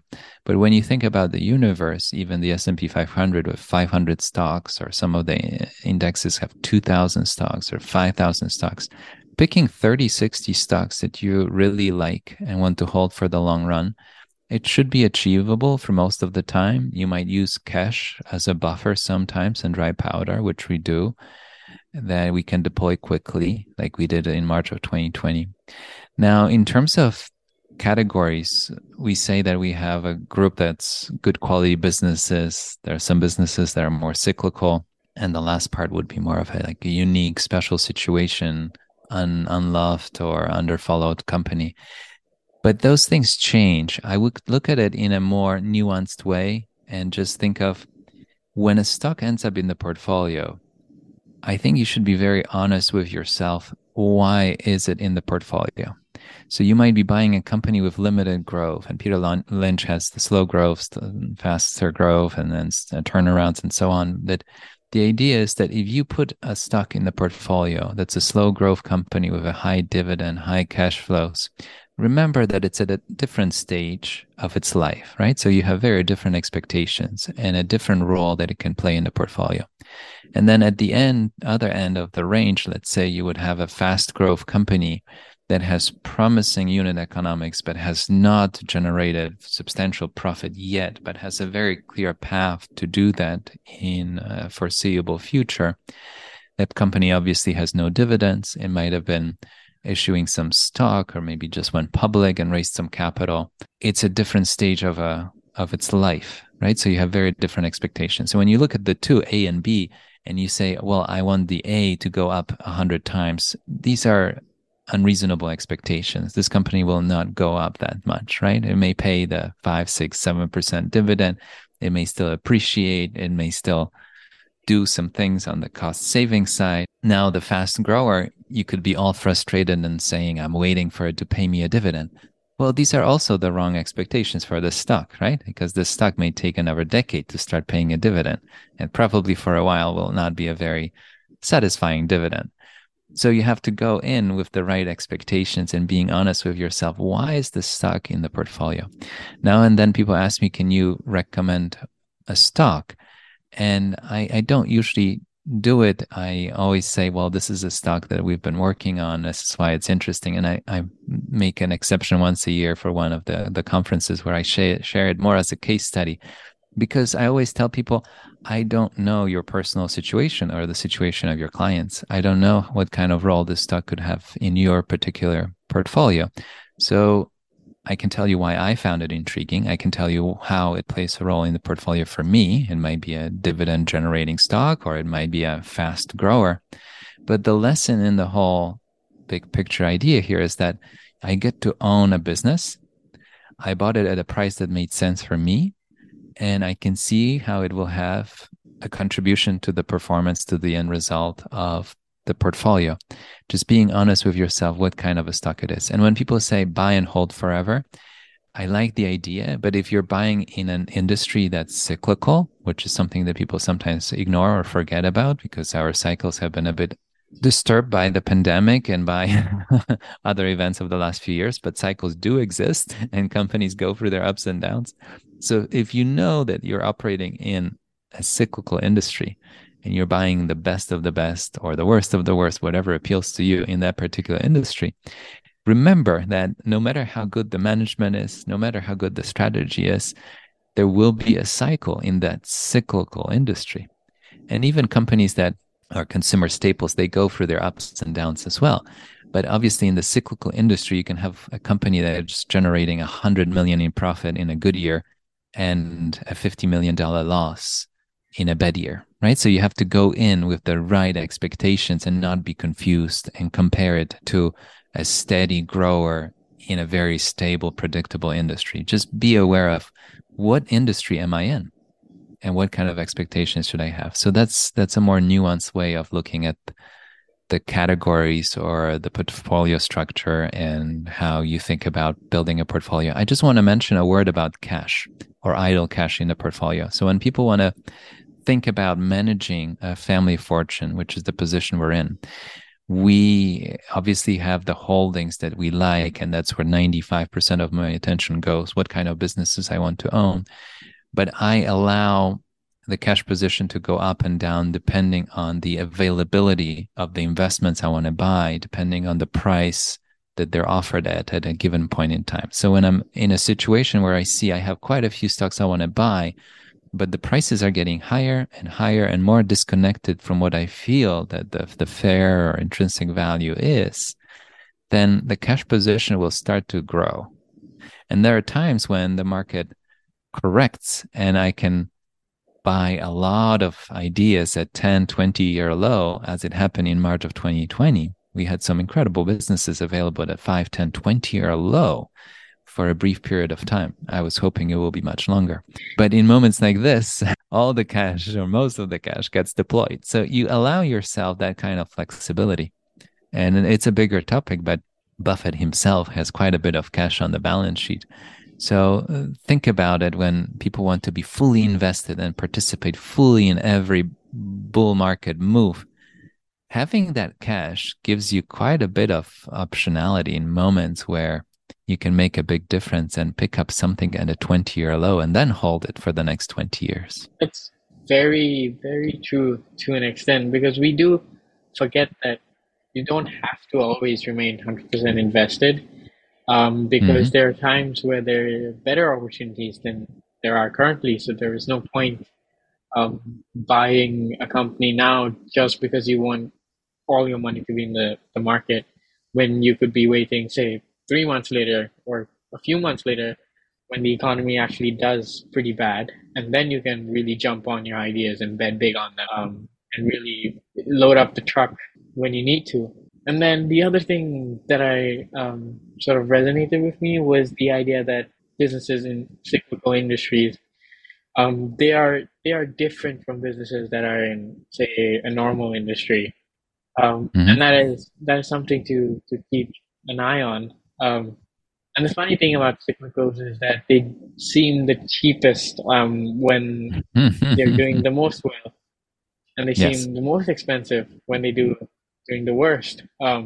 So that is very unlike a normal stock, because a normal stock would look cheap when it's, you know, doing, bad, and Mhm. will look expensive when it's doing good. But for cyclicals, it's the opposite. And it's mainly because at that period in time, they're generating a lot more cash than they actually do generate. And it's a very interesting thing to keep in mind because I do think the industry plays a role. I think you mentioned aviation earlier. So the aviation industry as a whole is not an industry where people earn a lot of money. So that plays a part too. If you're in an industry where you just tend to earn money in an easier manner, then you would do better than peers in other industries that don't have that ability to earn money. That's very true. I want to add to it and mention when you talk about the cyclical, just they're not all alike. So there are different industries, and a cycle in one industry might mean a completely different thing than in a different industry, right? So what I find very helpful, and it's available, you can go to the investor relations section of a company or find any of the websites that aggregate financials. But if you're curious about a business, take a look at the last 5 and sometimes 10 years. And if you took the name away, and if you took the description away and gave me and you 10 years of financials or 5 years of financials, but I like 10 years because 10 years I have a chance to maybe grab the ever cycle in that 10-year period. You will tell right away, are there cycles or are there no cycles? That's one thing, but you'll also see what happens with the balance sheet. You'll see what happens with the cash flows. How are they growing? Are they growing for acquisitions, or it's mostly organic growth? Are they redeploying quite a bit of capital back into the business, or they actually have limited capital needs? So the financials can take, and some cyclical businesses have a dip where the profits are, let's say, half of what they are at the peak. And then there are cyclical businesses where you have losses equivalent and sometimes bigger than the peak, right? So you have to look at it, and it's a very different experience for the business to be going actually through the hard part of the cycle where they are draining the cash that they had. So if you have an aggressive management that's borrowing money at the peak, fooling everybody into thinking that this is the new normal and they will never have a cycle again, and then with this excess debt, they have to make it through a downturn, quite a few companies fail. the interesting thing happens that the surviving companies can take market share from those players that are too aggressive, too irresponsible. The airlines, I think we can have a whole episode about airlines. I don't own airlines. I never owned a bankrupt company. I was actually thinking about it as I was collecting notes for my upcoming article where I want to share my thoughts about bankruptcies and my experience owning 3 tickets of 3 different airlines at 3 different points in time that went bankrupt. But I never owned a stock that went bankrupt that I held in the portfolio and I saw it dwindle all the way to zero. I never had that happen to me, knock on wood. But it's a conscious decision that anything that could be a potential bankruptcy making, I just don't want to participate in. But that's my personal or professional choice. I know people that are very successful investing in almost bankrupt or companies that are recovering from a bankruptcy. So kudos to them. They chose a different slice of the market that they want to participate in. But think about it, a cyclical business with a lot of debt, with a very aggressive management going from a downturn, that's a bankruptcy risk that you should consider. But something to think about, because everybody thinks that all businesses are here to grow and prosper. Even businesses that have very nice growth and sustainable growth go through their downturns as well. The consumers are not made of steel. There are times when they get pressed and they will not buy another smartphone, or they will not renew a subscription for the streaming service. So remember about the cyclicality of the businesses. That's something I think it's worth considering. Capitalism is brutal, as they say, when it comes to It businesses, because yeah, it can be. At the end of the day, if the business cannot produce a profit and there's no profit in sight, eventually, as we spoke, the market says it's enough. I have no problem with having an institution organized around a different goal than a profit, right? But then you call yourself a nonprofit or a foundation. And there are some companies that openly said that their goal is not to ever generate a profit. I think we can mention WeWork here, who actually in their official filings, and people can look it up, said that they don't expect to generate a profit in the foreseeable future. Well, then you become a nonprofit and then you rely on donations and you don't ask a public shareholder to participate in it, because I think it's unfair to have a public shareholder in a business that promises to or doesn't commit to generating a profit in the foreseeable future. And it's absolutely fine. But it's then a nonprofit path for this particular venture where you give away $100 bill for $50. That's a nonprofit. That is in a way, I think it's deep, because I think we live in a time where people don't really care about profit. As in, normal, the average investor, they don't care about profit. It's all about what's the story about it. Is it gonna be up 10 days later, or does everyone think it's a good company? And I think a lot of people feel that just because you don't make a profit, you're growing, but that's not Mm-hmm. true. And you can also grow with profit, so it's not a bad thing to make profit. Profit is the entire aim of a business or a company. Mm-hmm. They live to make money. So if you're not making money, what are you doing? Well, think of a business as an activity organized by people and it serves other people, right?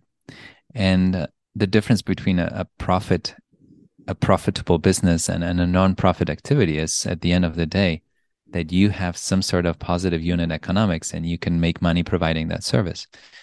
There's nothing wrong with never achieving that goal, but being honest that it's a foundation, it's a nonprofit, and there are institutions that do a remarkable work out there by helping people and serving, never really thinking about a profit, and they rely on donations. But once you invite a public shareholder, the story changes. What you're touching on is being a speculator and an investor. So you're talking about people that might not even know what the business is all about. And they like the name, they like the ticker, and they definitely like the price going up. And they'll buy it and they hope to sell it to somebody for more. But that's speculating. Buffett said something interesting, because he said there are many things that trade out there, right? You have a price for a lot of things. But if you want to be an investor, you don't have to participate in anything. Just because something trades and has a price doesn't mean it has a value. I think that's where he's going with that. And if your approach to investing is, I want to sell it to the next gullible participant at a higher price. That's a very different mindset. And I know that there's nothing about it in your book, or if anything, it's not the goal of your book to recommend that kind of thinking. But if you become an investor and you care to own a business for a while and actually get to see the profits and see the benefit, then it's a very different mindset. And I feel like it's a very clear decision of what do you want to make out of your participation in the stock market, something that we started with. Is it a casino, or is it a place where you get to buy small pieces of businesses and become a very proud shareholder? When I was in Omaha this year, I wrote an article since I came back. I called it Return on Kindness.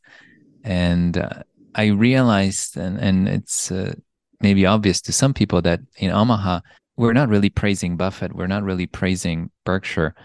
It's the shareholder of Berkshire that's on the pedestal here. All the people that benefited from the hard work and the success of not just Charlie and Warren, but all the businesses that this massive company had stakes in, and all the employees that showed up every day to sell insurance, to sell homes, to do everything else around the world.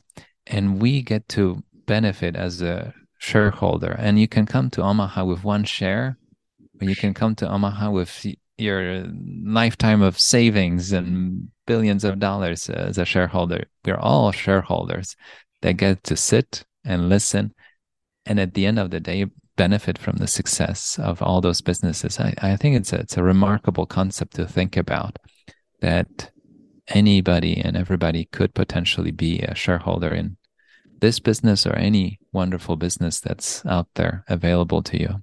I think it's important to be proud of something you own, because then there's no point owning it if you're not proud of it. And also I feel that in Omaha, I think the way Berkshire treats its shareholders is probably the best throughout. You know, any publicly traded company on the stock market, because they do see shareholders as um, partners in business. It doesn't matter, as you said, it doesn't matter if you're a larger partner, if you're a smaller partner. We're all partners, and we're Mm-hmm. all here to benefit together. Um, and I think in your return on kindness article, you wrote as well that while you know um, the company grows, the company does well. In that process, you also award those holding it, and you give back to society in a sort of a way, because now here are normal everyday people earning from the businesses they love doing good. Mm-hmm. Um, yeah, so that is a very powerful concept, I think, especially in the stock market, that now we can earn money from something we love. Well, when you think about it, a business that stays around for a long period of time, it means that it's doing something right, not just for the shareholder or the original owner, but also for the customer, for the supplier, for the whole universe. Like, to be really successful over the long run, you have to treat everybody with certain respect. And Buffett has done a remarkable job, and you can read stories about him, even in extreme situations when he had to liquidate some operations, what a hard time he had letting people go, and how some industries just ran out of its runway and ran their course. Textile businesses, a shoe manufacturer that he owned at some point. But when you think about it, if the business treats all the participants fairly, it has a chance to last a long time. And in that article, Return on Kindness, I was emphasizing what I walked away from this meeting, and it wasn't my first, that when you treat everybody well, they want to do business with you. If you treat your customers well, they want to come back. If you treat your suppliers well, they want to give you a better deal or be there for you in moments that might be harder for you. So you create this entire environment. And that's what businesses are when you think about it. It's humans coming together and creating something that's much harder, if not impossible, to do on your own. And an iPhone is created by so many different participants and so many different suppliers, and then it's sold around the world, and you have consumers around the world using it in a variety of ways, hopefully more beneficial to their life as well, is staying in touch with friends and learning about the world. But when you think about it, you create this massive organism, and those organisms start to coexist. And it's almost like a biology lesson here, how this whole thing can coexist. And even in nature, we have organisms that get along and benefit from each other's companionship with trees and mushrooms and the whole environment. The economy is the same. And actually, if you let it be, and you asked me about my early childhood in Poland, the government didn't allow businesses to be owned by private individuals, except for a florist maybe and somebody with a tiny grocery store. But everything else was owned by the state. So you took away a very natural right and freedom of a human being to go out there and sell their gifts and skills and experience and talents to the world. I want to bake bread, right? So become a baker. And I want to make a little bit of money on every loaf I sell. And because I make a profit, I choose to wake up at 3 a.m. so there are fresh loaves of bread available for people commuting to work before they go to work or whenever they're shopping. So when you think about it, the whole system continues to work because everybody makes a small contribution and sees a salary or a profit as their incentive to keep going.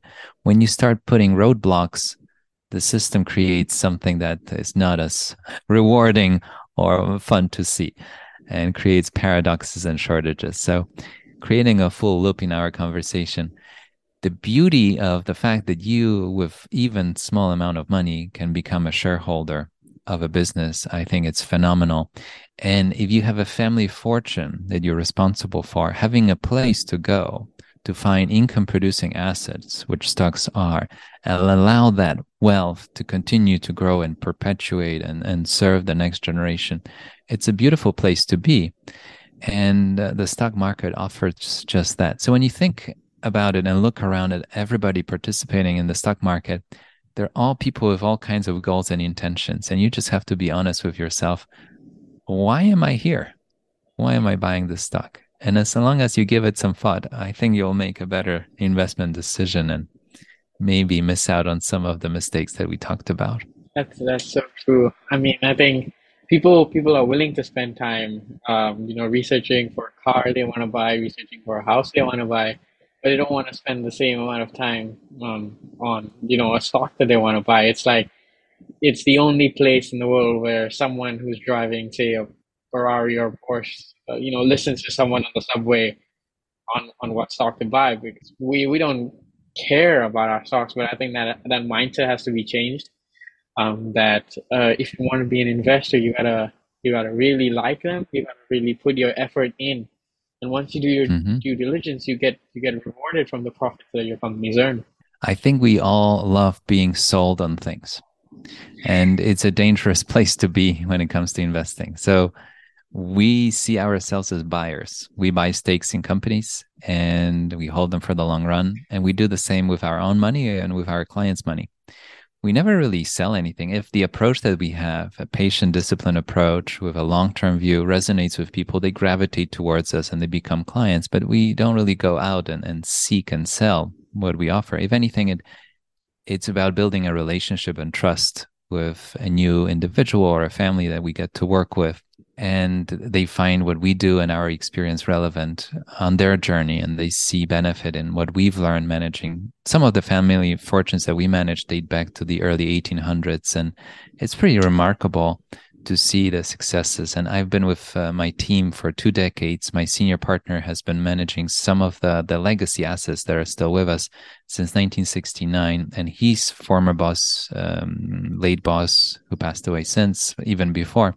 So when you think about all the lessons that you can learn in the idea of staying rich and growing wealth over time, you can find those opportunities in the stock market and find a way to perpetuate that wealth through ownership of businesses throughout time. And they might not be the same businesses 50 years from now. You mentioned GE, GM. Both of them are not as big and successful as they were in the past. Okay. But if you have a family fortune or a family nest egg, your wealth can move on to the next businesses and the next businesses over time. Warren Buffett started with a collection of businesses that are no longer with us, including the original Berkshire Hathaway textile mill operation.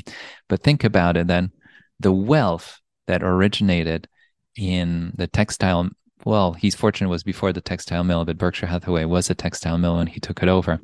You know the history of textile mills, and you might want to look up Adam Mead, and he was a guest on my podcast. You might know him, but Yeah. he writes about the history of Berkshire. And the original fortunes that funded the textile mills in the Northeast in the US were from the whaling fortunes that even went back to the 1800s. So when you think of wealth and capital as this energy that keeps on flowing to the next collection of sectors and industries, think of it this way. You and I are talking today in 2023. The businesses you and I are going to own in 30 years, they might have not been even invented yet. But that's the beauty of it, that we'll continue to find satisfying opportunities going forward. And as much as I like the buy and hold idea, I think we have to look at it in a more nuanced way, that there will be different businesses creating big profit pools in different parts of the world, in different markets than we imagine today. And it's just fine. And as investors, we'll continue to learn. You called your book Worldly Wisdom, but the big part of it is you'll continue to learn and discover. Before we started, I asked you, have you read all the books you wanted to read? And you said, no, there's more. and in a few years, there will be even more. But that's the beauty of this pursuit. It's a very intellectual, very rewarding pursuit. And the fact that you get to grow wealth as you are learning about the world, I think it's a bonus. To me, putting the pieces of the puzzle together and making sense of all of it, how it all works, it's so much fun. And if I'm more right than wrong, then the snowball, using Buffett's description of the capital, the wealth, will continue to grow. And when you look connected in the sense that every sort of discipline, every mental models, every subject, you can apply it into another area that is completely unrelated, and it will make perfect sense. Like just how a few minutes ago talked about ecosystem biology, and Mm-hmm. put it in the economies, and these two ideas are linked together, yet they're so different from each other. And when you apply one to another, it makes so much sense, and I think you see the world through a clearer lens. And I think that's what this entire journey is about. Um, and then with you talked about owning, buy and hold, and I think in crisis investing, I did one of your essays that you said that is increasingly harder for us to keep holding businesses for ever, because of how much of a rate of change we have nowadays. So in that sense, views are you on the time frame? Do you sell when it reaches intrinsic value, overvalued price, or do you sell when there's something that is bad, that goes really, really wrong about the story or the business? So I'll start with the end of your question. I sell when something goes wrong, and I sell when the investment case that I had in mind will not play out the way I thought.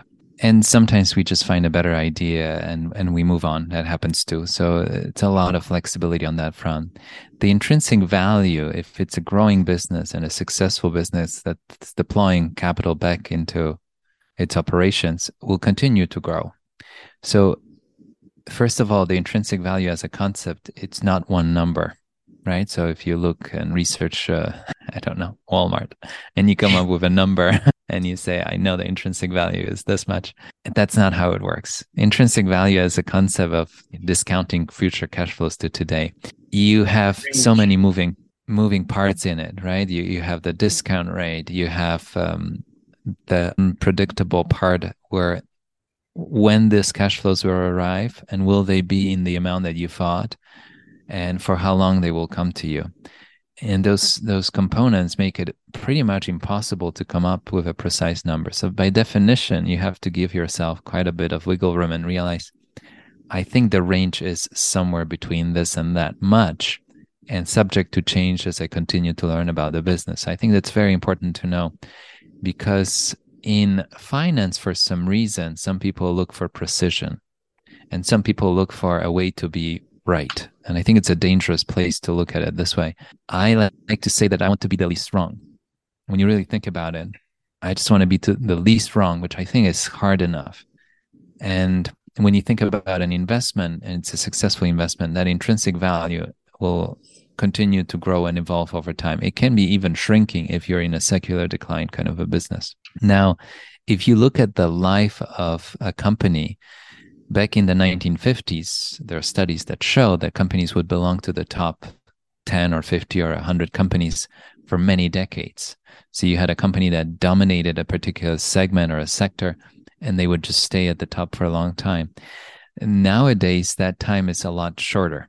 And even if you look at the S&P 500 of today or 5 years from now, you would be surprised. And I think people don't appreciate it enough how big of a change has happened, even in the index that we all seem to be so familiar with, how many stocks left and were added to the index in the last 5, 10, I'm not going to even say 20 years, because you'd be surprised and you would say, what are these companies? Because people even forgot their names.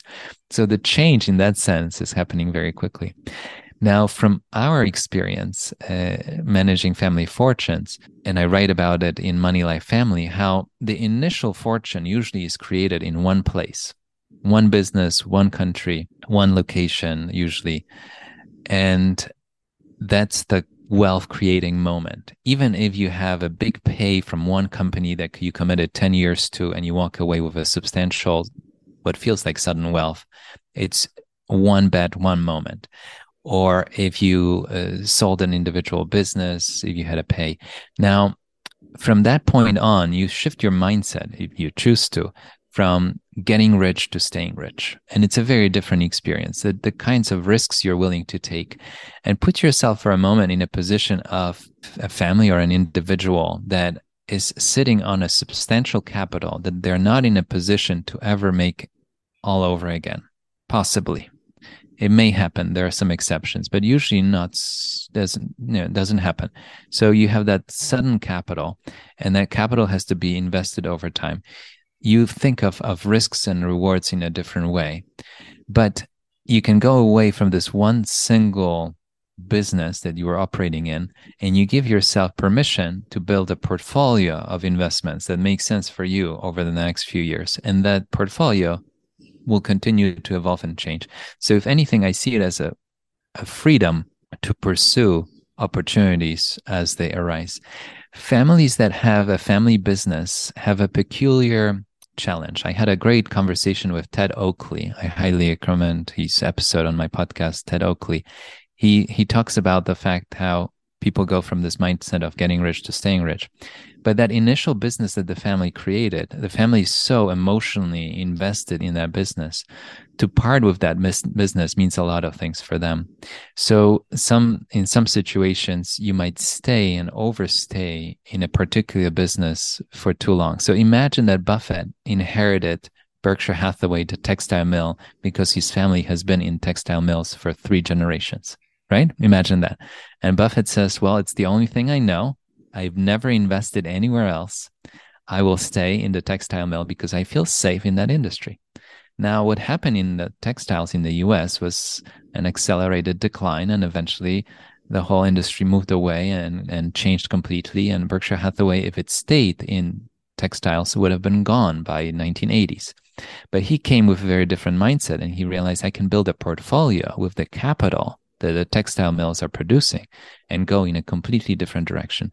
And that's the mindset that a family that created wealth in one individual business can follow and choose to pursue, and then grow the wealth in many different industries. All this to say that the stock market gives us an opportunity to not even guess what the new industries are, but be aware and continue to learn and see what other new profit pools get created and how we can participate as shareholders. So I'm excited about it. And as much as I think it will keep us more alert, that we can't just buy 5 companies and never sell.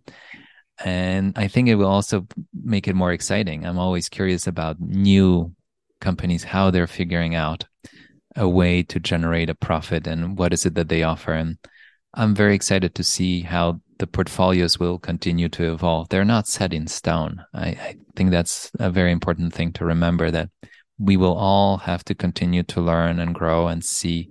I think what you said earlier, I think that is really important, that you have to keep your biases away when you're making the selling or buying decisions. Sometimes it can be, I spent so long researching on this. I don't want to sell it now because my time's wasted. And then it can be as strong as, my late grandmother or my late uh, etc. said that hold this stock forever, even when I'm gone or something, and then that emotionally sort of attaches you to the company. But I think we have to remember the thing you mentioned in the starting of the podcast, that the stock doesn't know that you own it, and so because of that, it doesn't matter if you own it or if you don't own it. It's going to behave depending on how well the underlying business does. And we have to keep that in mind, and then based on that, make a valid decision to, okay, now I found a better opportunity. Because um, in I think in economics, it's very, we all know about opportunity costs, and the fact that while we're pursuing a certain decision, we're always missing out on the next best decision that we could have pursued, and we could have made more money on it, or could have held instead of doing what we're doing now. And I think that's something to keep in mind as well. Regrets in general are a dangerous place in investing, whether Yeah. you feel like you missed out on something or you regret that you bought something. So that's a dangerous place to be in. It's a fascinating pursuit because on one hand, it's very unemotional in the sense that you explain. But on the other hand, it's very emotional because money means so much to us, and money means so much to the people we're serving, clients whose money you manage. So you have to choose where you have to be unemotional and, for example, decide that you're exiting the textile mill industry as Buffett did, and be very emotional to take into account how do you really feel about holding a particular investment for whatever reason and why you feel comfortable or uncomfortable. Sometimes too much comfort in investing is not a good place. So that's something to keep in mind. In some cases, it's time to leave a certain industry and not participate in it because it has changed so much. Newspapers were an incredible industry for a long period of time. They are no longer. So you have to be aware of that change. And Buffett in his life, I think he turned 93 only a few days ago. He has seen such a massive change in the US economy, and so many industries come and go, and you have to be aware of it. And you can't have all your money in an industry that's going away. It's a very dangerous place to be. So expanding your investment horizon from 3, 5, or a decade to a lifetime, and seeing how you might be participating in very different businesses over time. It's fun to see. And the stock doesn't know that you own it and doesn't care that you own it. So don't feel bad about it. Yeah, yeah. And I think another really interesting thing is the fact that you can see the business evolve. In a sense, you can see, I think Buffett's seen so much, and I think it's enjoyable in the process that you've seen that we've come so far from where we were 10 years ago, 20 years ago, or lots of times ago. I think as a society as well, you start to realize we've done well, and that's interesting too. Yeah. I had Lauren Templeton and Scott Phillips, her husband, on the show on Talking Billions, and we talked about Sir John Templeton. She's the great niece of Sir John Templeton, and she told me how he told the two of them how he's very excited for all the things they will get to see. So he was already an older gentleman at the time, and he was thinking of their lifetime and how much they will see, because he has seen such a remarkable change from his life in Tennessee to traveling the world, investing globally, and benefiting from what he called the maximum pessimism, what we talked about throughout this conversation, finding opportunities to buy when other people panic. But he was telling them how he's excited for all the things that they will see. And I'm very excited over all that we're going to see in the next couple of decades. And moments like the COVID pandemic, they creates a stress on the system, but it also speeds up innovation and creative thinking. I mean, you and I are talking over Zoom. We as a firm have been using Zoom for a while because one of our partners has worked remotely even before remote work was an acceptable way of doing business. But think of the big leaps we've taken on so many fronts in the last few years just because of the stress that the pandemic created on the system, that we couldn't go to an office, we couldn't go to school. There's a whole shift, and we have clients of all ages, from teenagers, 20-year-olds, all the way to 80-year-olds. And I'm very impressed how some of our older clients are comfortable with their smartphones, and they like Zoom and they're comfortable with it. So I see this massive leap in adoption of all kinds of services and video streaming at home and video calling and work from home. I think we've done a lot in the last few years, and I think it might have created a big wave of new innovation in terms of new businesses, new opportunities that we might not be seeing yet on the public market shareholder radar just yet. But I think there's a lot of little seedlings that will pop up, just like the bamboo that's behind you, that takes a long time to appear. But once it does, it grows really fast. So Yeah. I think there are some fascinating things that are going to go public in the next 5, 10, 15 years. And I can't tell yet where and how, but I'm sure that a lot of them will figure out their business, make a nice profit, and hopefully make our lives easier, better, more enjoyable. So I'm really excited about that part of the investor journey as well. It's always good to be optimistic about the future. I know pessimism sounds smart, and it sounds um, something to be take care of, and it sounds like you're really well informed. And but there's always something to worry about, and so we should be seeing on the bright side. This is what's going to happen, and we should be excited for the future. And for that, I think I'll ask my concluding sort of question, Mm-hmm. and it's that what is some advice that you have for young investors? So I ask this question to almost everyone I love that question. because It's a great question. and for younger listeners, but the idea that what do you think young investors or people starting out should take note of, and should key principles they should keep in mind. Well, I think you're the best example and the biggest inspiration for all the young listeners here, but do exactly what you did, which is just start reading, learning, growing. And I think something happens once you buy your first stock and you realize, how does it really feel to own a share of a company? How does it really feel to see a price move up and down? So to me, it's start as small and as early as you can and as you have to, even if it's a single stock. Have your parents help you buy a single stock and see what it feels. And if it's something for you and you get hooked, then you're going to become a lifelong investor that buys individual stocks. Or you could take the more passive way that we talked about it, just making a small contribution into an index fund of some sort and growing it over time. But I think the beauty of it to me is that if you will do this over a lifetime, I'm never bored because there's always something new to discover. So start as early as possible. And I jokingly asked you about the books you're reading, if you run out of books to read.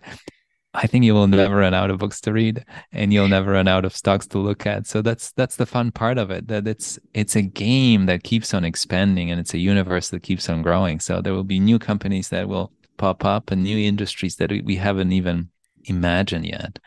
And I'm very excited for anybody getting started. And the same way Sir John Templeton said, I'm very curious what the younger generation will get to see. I consider myself young, but I'm 43. You're 15, so you started earlier than I did. I picked up One Up on Wall Street when I was 20, 21. And you've already done a remarkable research in your book, Worldly Wisdom of Value, and looked up so many incredible people that have done a lot of thinking before you, and you're learning from them. So once your book is out, any young person, I think, should pick up your book, first of all, and grow and learn from you. and then continue that journey on their own and continue to learn. But I'm very inspired by what you're doing. So start early, and no matter how small. Yeah, thank you for all the kind remarks. But I think it's a vast ocean to explore. There's so much to explore. You can never finish exploring it. It's always a continuous process. You just have to keep on learning and keep on being involved in it, and that's, I think, what makes it so fun. It's such a rewarding journey on so many levels, and the people you get to meet, and the books you get to read, and the ideas you get exposed to, and I find it very rewarding. And it's a bonus that you can make money if you're right about more ideas than you're wrong about. Yeah, and it can. You don't even have to have more ideas. It could just be one really good idea that you had, and it could cover for all your losses. And that's the There you fun go. part. Yeah. So I guess I'll Well, close there. thank you. Thank you so much. This was such a fun conversation. You have a lot of very thoughtful questions, and I enjoyed your book. I'm looking forward to it, going live and getting published. I think a lot of people would enjoy it. And I think you're at the very beginning of a very exciting journey ahead of you. So I wish you best of luck with all the ideas, all the investments that come your way. And I'm curious to follow your journey and learn from you and see what you're up to as you continue. Oh, thank you so much for joining the podcast, being really supportive in the sense that you've read my book, you've given comments, you've also been willing to talk to me, and that really means a lot because I get to learn from someone who's been far ahead in this industry for a long period of time. So it's a very, I'd say, I'm very, very grateful for you giving me this opportunity. Well, I'm grateful you reached out. It was a real pleasure exchanging emails with you and spending those hour or two today and learning more and exploring really fascinating topics for both of us. So thank you again, and best of luck with everything. No. Thank you. You were listening to Talking Billions. We talk about big ideas, big inspirations, big topics. We take on the hardest subject of all, money. But our conversations lead us to an even bigger question: what it means to live a rich life beyond money. If you enjoyed the show, please take a moment and follow, subscribe, rate, and share with friends and family. We rely on word of mouth to promote the show. One click for you means the world to us. Thank you. Until next time, your host, Bogumil Baranowski. The content of this podcast is for general informational purposes only, and so are the opinions of members of Seacard Associates, a registered investment advisor, and guests of the show. This podcast does not constitute a recommendation to buy or sell any specific security or financial instruments, or provide investment advice or service. Past performance is not indicative of future results. More information on Seacard Associates is available in its Form ADV disclosure documents available at advisorinfo.sec.gov.